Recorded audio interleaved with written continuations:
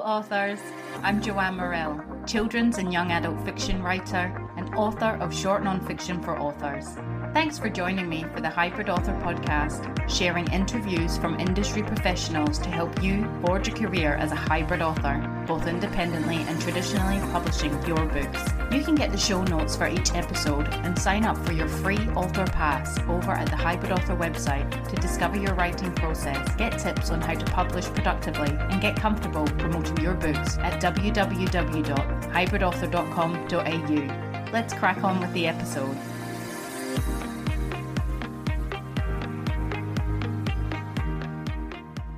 Hello, authors!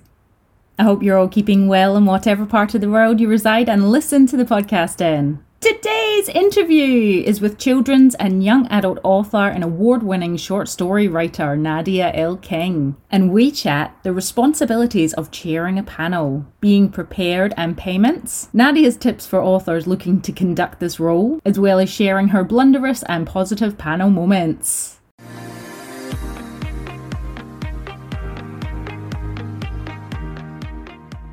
So in my author adventure this week, it's been a bit of a whirlwind. Squibby Australia West members, if you're listening, you should have received a very special newsletter outlining that our amazing Rottnest Wajamup retreat is back for this year, 2024, and registrations actually open tonight for bookings. I cannot wait. Ever since I joined Squibby, which for anybody else listening, it's the Society of Children's Book Writers and Illustrators, and I'm part of Australia West, which is a Perth chapter.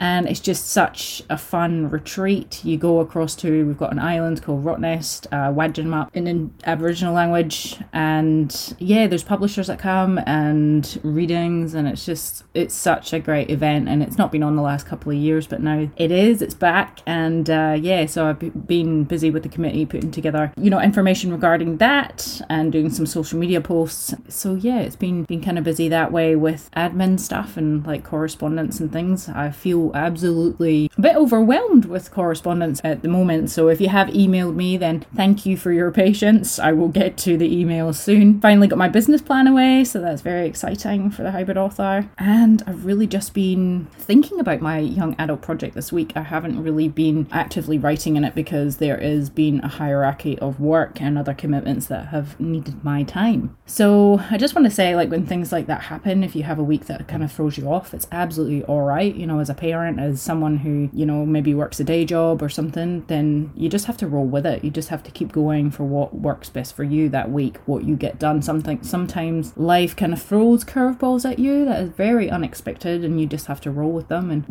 just go with it, and the writing will always come. We've got the Perth Writers Festival here in this weekend, and there's a Squibby catch up also, so I'll be going to that on the Sunday and possibly some other events. So this was quite fitting to have this interview with Nadia about chairing a panel, because obviously in writers' festivals there's lots of panels that are being chaired, and if this is something that you're keen to get into, then I hope you enjoy the interview.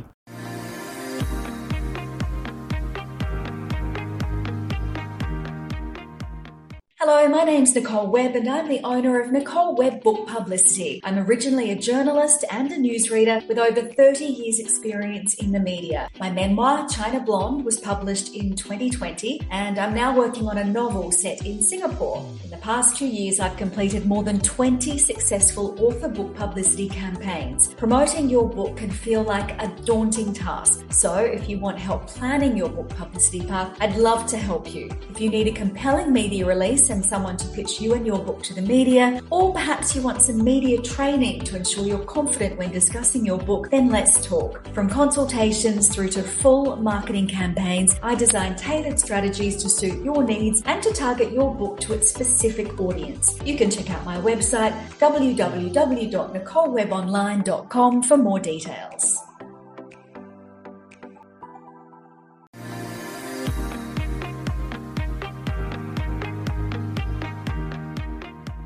Nadia L. King is an Australian author of Indian and Irish descent.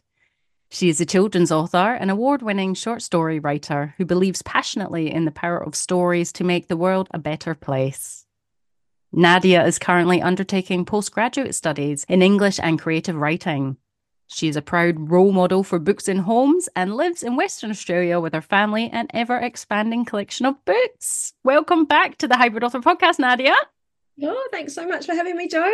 We're so thrilled to have you because you were the very first guest on the Hybrid Author Podcast. So I'm so pleased to have you that we've come full circle. That's amazing. You've done such an amazing job. Thank you. And it all started with you, dear.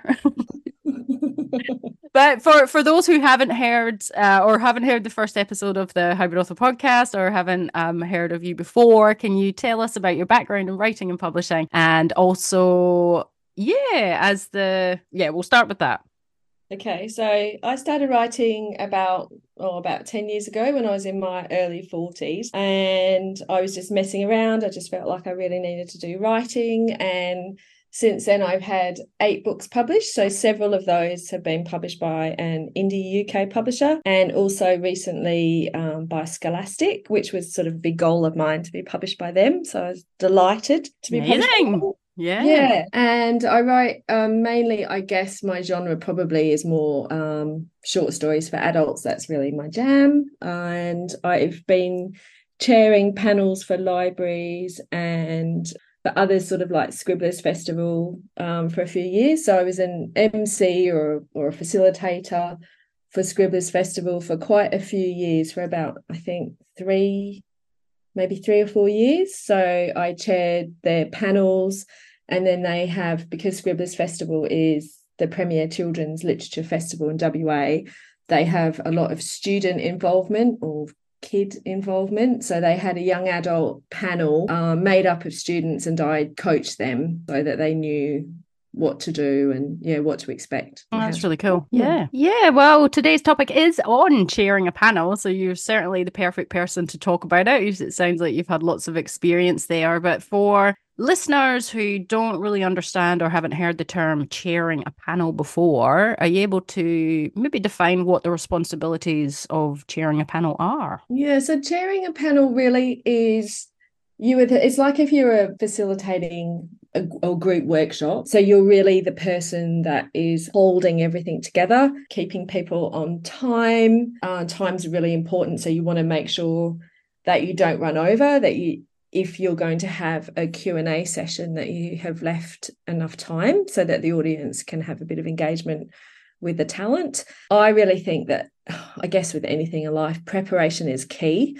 So when you have got your details of the panel that you're chairing, you need to familiarise yourself with the panel members and with their works. And key really is preparing your questions in advance. So you want to make sure that you've covered off the brief that the organiser has provided to you, so that you're not asking just random questions. You're asking questions that are going to hit the brief. I think another good tip really is to ask questions, or responsibility is to ask questions that you want to know the answers to, because your audience will likely want to know the same things that you're interested in. This is probably more of a tip than a responsibility, but preparing more questions than you think you'll need for the session, just to make sure you can cover the whole session. And to think, yeah, you just don't know what's going to happen. It's live, so you don't know how people are going to react. You don't know how the audience is going to react, and panel members may or may not want to answer a question, or they might, like, I remember I've gone through and come up with what I thought were some really good questions, over the years, and thinking, oh, this will get them going. And you literally just get a 1-sentence answer, which takes them, like a sound bite to get. And then you're like, oh, I thought that was going to lead to much more. That was going to give us at least 10, 15 minutes. Yeah. So I think having loads more questions, in your pocket, so that you can pull them out, so that you just cannot have that session run short. You have to run for the whole session. And so even if you've gone to a Q&A session and the audience is sitting there and they're not saying anything, or they're young children and they're coming up with really random questions that aren't, relevant. aren't hitting the mark. You might want to interject with questions then. So you need to have loads. I always have loads and loads of questions, and I try and think of the flow of the question so it's logical with the answers that are coming out, but just being flexible, because you just won't know how they're going to answer. And so you really need to be on your feet during the session. Mm. Do Yeah. you, And go sorry, on. you finish. Oh, and just being aware and reading the audience and seeing what they're enjoying. And if there's a particular sort of angle that they're really going down, then shift the question so that you're meeting the audience's reactions, I guess. Do you have to sort of gauge obviously the people that the panel that you're chairing, like they are kind of personality types, like you can tell right off the bat if someone's a chatter or someone's not so much of a chatter. Do you already have it laid out, like you'll be asking, do you just change the rhythm or what's the word? Yeah, if The some order, I guess, of the people that Yeah, you're asking the if questions, so it's someone's fair.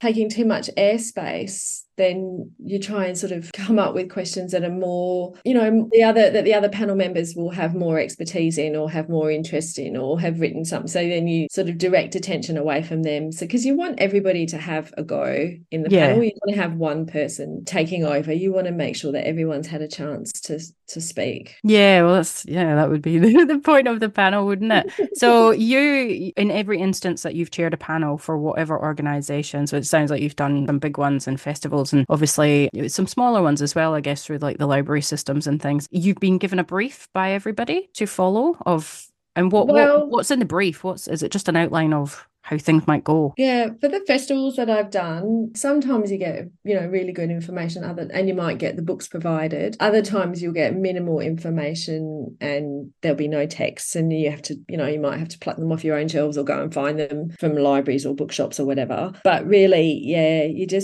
do get a bit of a brief, but it's minimal. You're Hmm. given minimal direction, but for instance, if they want to cover magic, you better make sure Mm. the questions are geared towards that. And then Yeah. know what age, I'm really talking about children's literature Yeah. here. If you know the demographics of the people that are coming, then you can make sure that you're covering, like little kids are going to want to know about authors, like Yeah.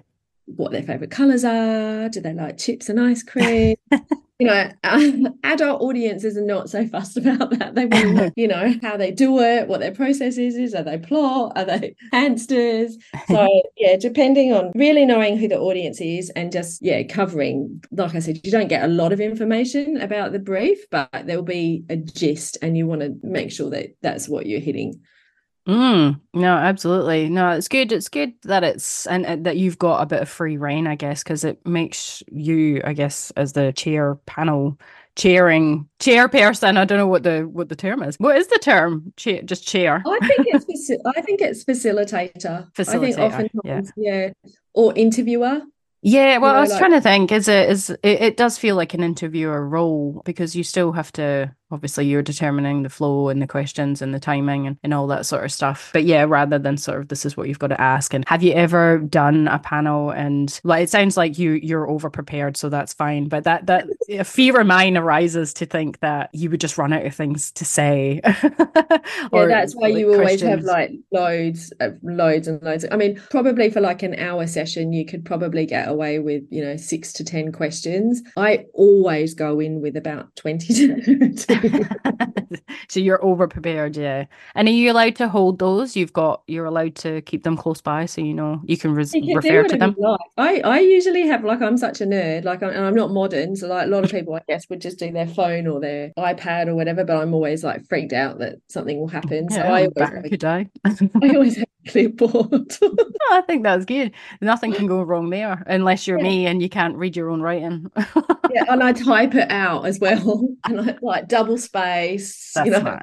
bullet points. Yeah, I try and make it as easy for myself as possible. Given that you have to really be, moving in your mind, you're Mm, moving things around and gauging things. You want to make everything as easy as possible for mm. yourself, Day. So how are you gauging the time at the same time as sort of going between people to ask for questions? Do you have a watch that you're looking at, or you got a Yeah, clock that you're it clocking? depends on where the gig is and if it's a like a fairly if it's like an awesome theatre or like a within a library, say I just have my watch on and I'm Mm.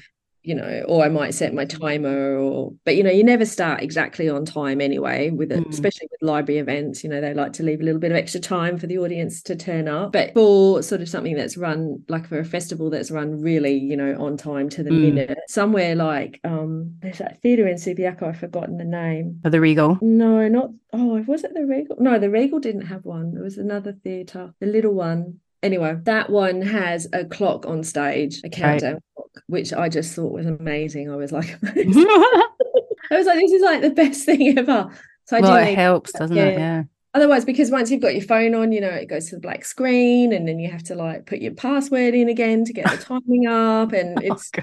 An old-fashioned watch would be better, really. But yeah, that one in that theatre in Subiaco, which I've forgotten the name of, it was amazing. I just loved that clock. And I went from there straight to the Regal Theatre, like the next day or the next session or whatever, and there was no clock on stage, and I was like, "There's no clock on stage. What am I going to do?" Oh, that's so funny. It feels like a multitasking role. That's why I'm just intrigued to find out how you sort of, calmly, as well as being present, you've also got other things going on. So it just feels like, definitely multitasking. So would you, as the facilitator, would you rock up to a gig and you would expect, you're not involved in the setup or anything, you'd expect just to be ready to go at your time slot, sit down and get started. That's what your job, you're there for that and that only. So usually for any of those sorts of events, you usually need to rock up. Like, I think they like you to get there usually, quite a bit before the audience, and you do like a sound check and you go into the green room. And sort of one of my tips, I know that I'm sort of jumping the gun with the questions, but one of my tips for anyone that wants to facilitate is really make the most of your time in the green room, before the event, because then you'll get to know the panel members, and it's only the people that are going, it's performers and artists in there. So it's not like they're going to be distracted by anybody else. So you can really get to know the panel members for just that short time before you go on stage. And that's good. Yeah, you can ask them things like, how would you like me to pronounce your name? Especially if they have like a complicated, name that you're not familiar with. And you can check if there's anything that's off limits for any of the panel members. Oh, yeah. And that's another reason why you need lots of questions, because you just don't want to be left short. So do you recommend even going one further than that, than just sort of seeing them before the event, but actually contacting the people before the event to ask these sort of questions rather than on the actual day?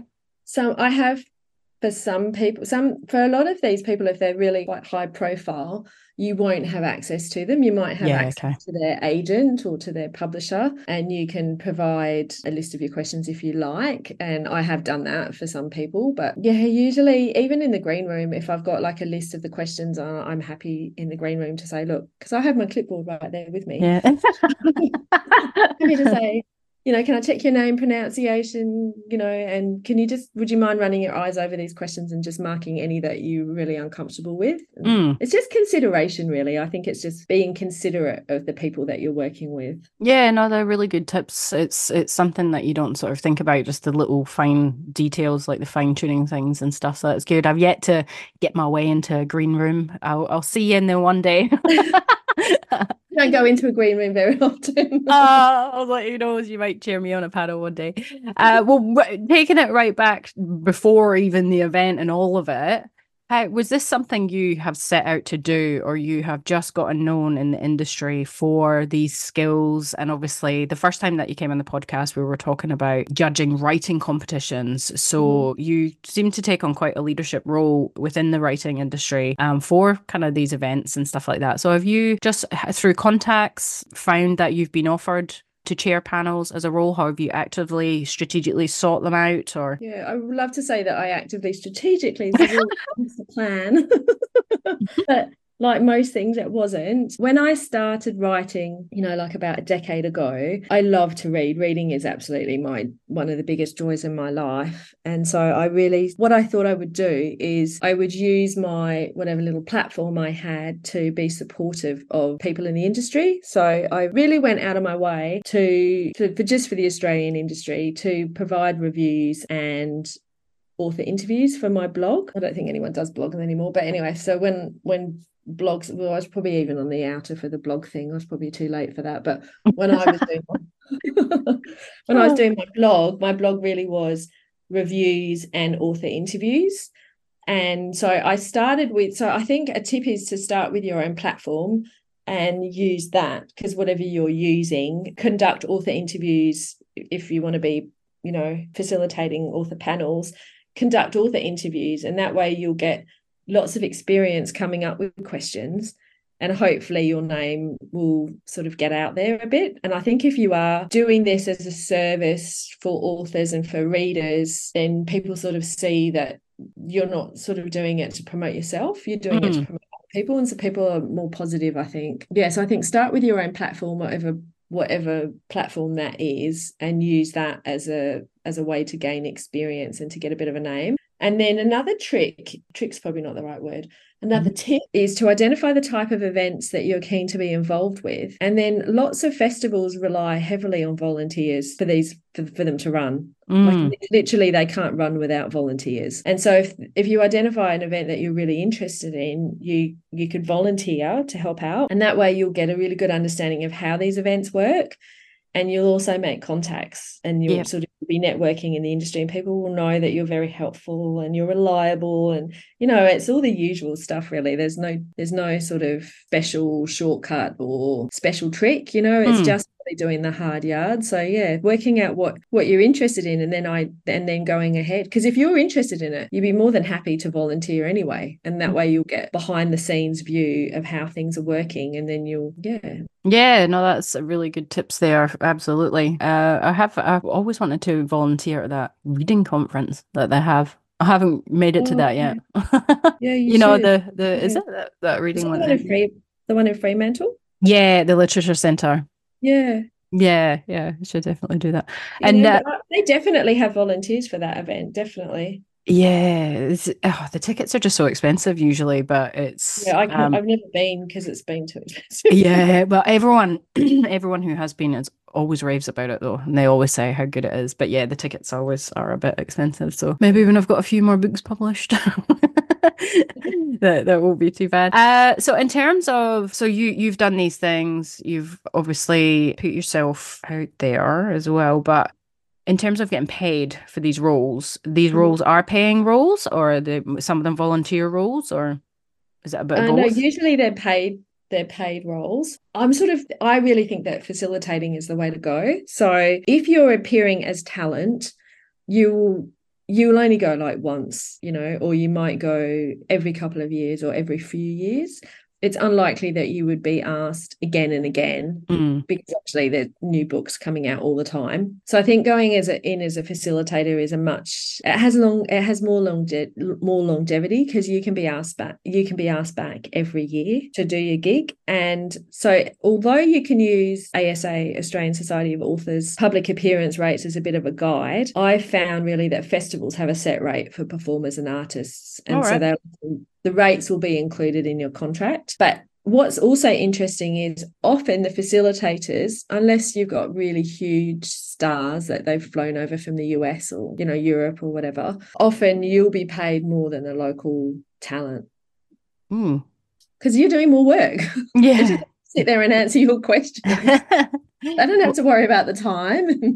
Yeah, fair enough. No, that's good points there. Is it, I don't know, kind of like, so for example, we've got Perth Writers Festival coming up in Perth, Western Australia, and so to look at the lineup for that, which I haven't actually scoured all over it, but I've seen a few familiar names and whatnot, and for local publishing houses and things. Do they like to have facilitators? Like, it seems to be the same people, I suppose, that are the ones that are on the panels, but then they're also facilitating other events. So do they try and work it out like that, because they're maybe paying those people? I don't know. They're probably not paying them a flat rate to be there all weekend. They're in different positions, like you said. So, do you know much about that, or not really? I've had one quite inclusive, I guess, is what I'm saying.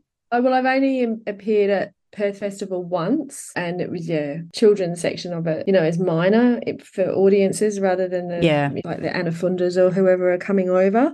So it was I think the prestige of being there may outweigh, if you're a local author or a local facilitator, probably outweighs the rate that you're being paid. Yeah, okay. You are being paid, but it certainly wasn't my highest paying gig. No, yeah. I just started thinking about like programs and stuff like that. And then it seems like a lot of people who are on the panels are then doing extra events as facilitators around the place. So I just wondered whether Probably they do easier, that and intentionally or yeah.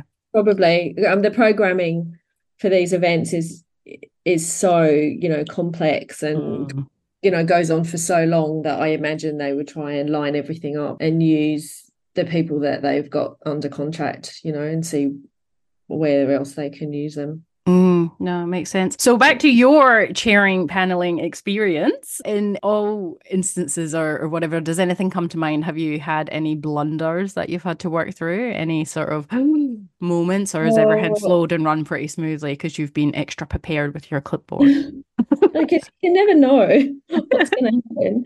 I was we had a really high profile American author come over, female American author come over, and there were a lot of students, high school students in the session, like I want to say maybe 300 students, and the lights were intense, like you just couldn't see it, you couldn't see out to the audience. The lights were just it was just really hot and the lights were in our faces. I won't say the name of the school, but there was a prestigious boys' school, and it was awful. A couple of students put their hands up, and they were putting their hands up and at the same time making like a lewd gesture with their hands as they were putting their hands up. So that was awful. And then they were asking just really awful questions. So there was a couple of questions slipped through where, I was giving them the benefit of the doubt. So one lad got up and said his awful question, and the famous author was brilliant and, had done so many events. So was able to sort of, get out of that. But really that was my gatekeep that, and I didn't. So then when the next lad did it, I think I said something like, keep it clean.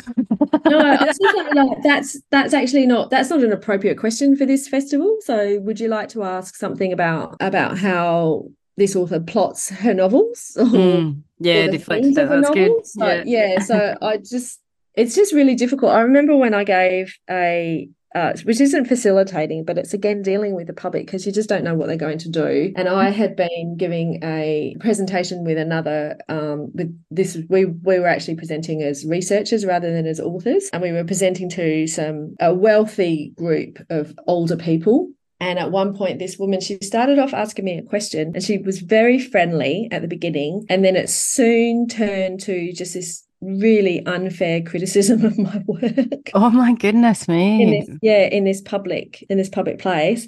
And I just was floored. I just wasn't able to do. This was before I started facilitating, and I just I didn't really have a good comeback. And I think I got annoyed, and I showed that I got annoyed, and that was a mistake.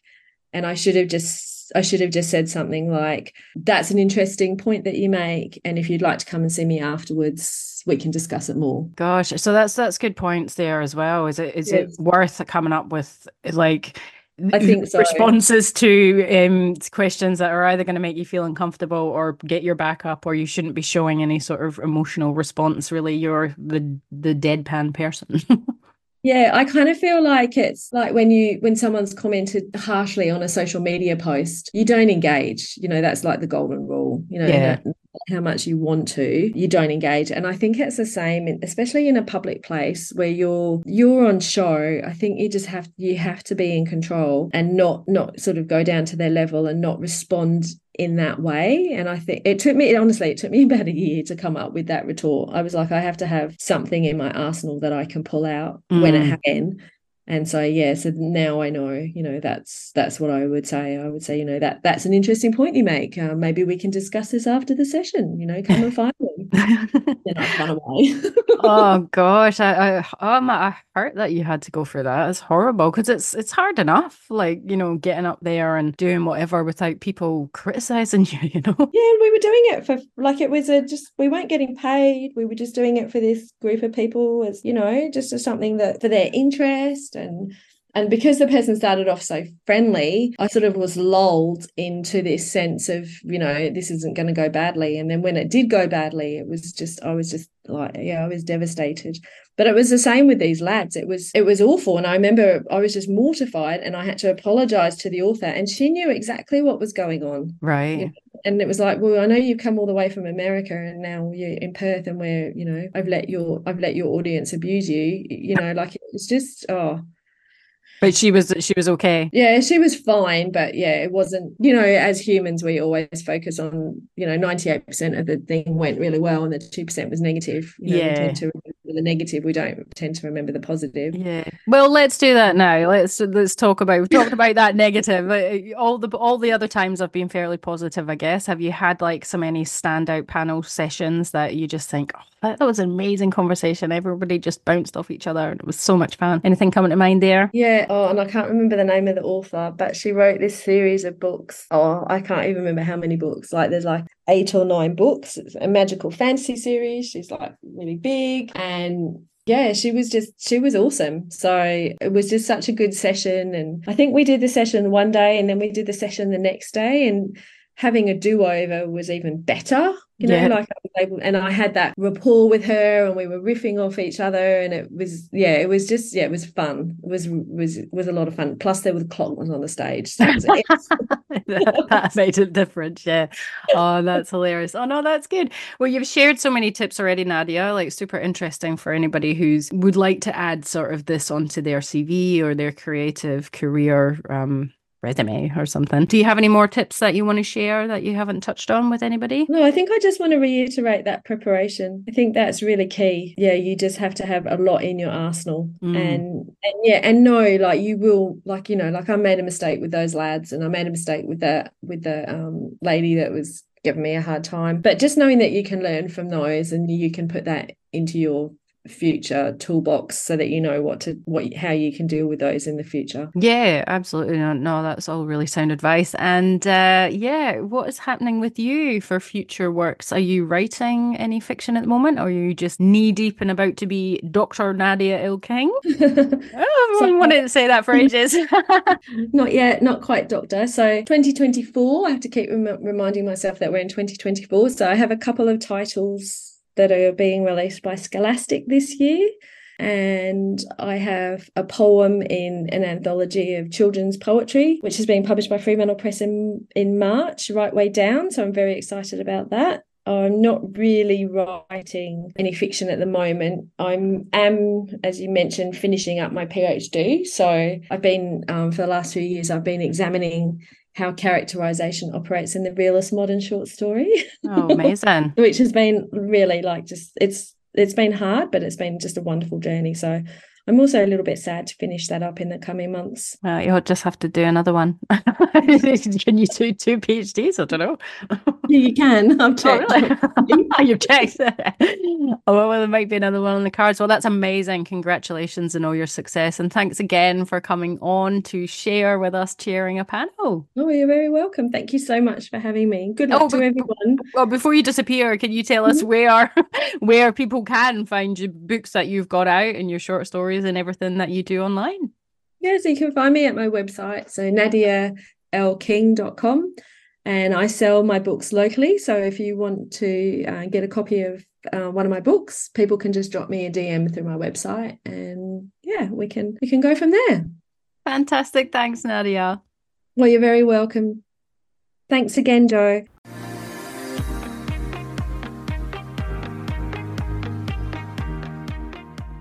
So there you have it, folks. The super smooth and knowledgeable Nadia King chatting how to chair a panel. So I hope this episode helps any of you out there looking to undertake this role. Next time on the Hybrid Author Podcast, we have publisher Bernadette Foley, who has 30 years professional experience working in the role of fiction and non-fiction publisher at Hachette Australia and Pan Macmillan. She has also set up Broadcast Books, at which she works directly with writers, assisting and encouraging them to develop their writing skills through individual mentoring and workshops. And me and Bernadette chat publishing your product to a professional standard, because this is something that she works with authors to publish their books independently as well, to reach traditional publishing professional standard. I wish you well in your author adventure this next week. That's it from me. Bye for now. That's the end for now, authors. I hope you're further forward in your author adventure after listening, and I hope you'll listen next time. Remember to head on over to the Hybrid Author website at www.hybridauthor.com.au to get your free author pass. It's bye for now.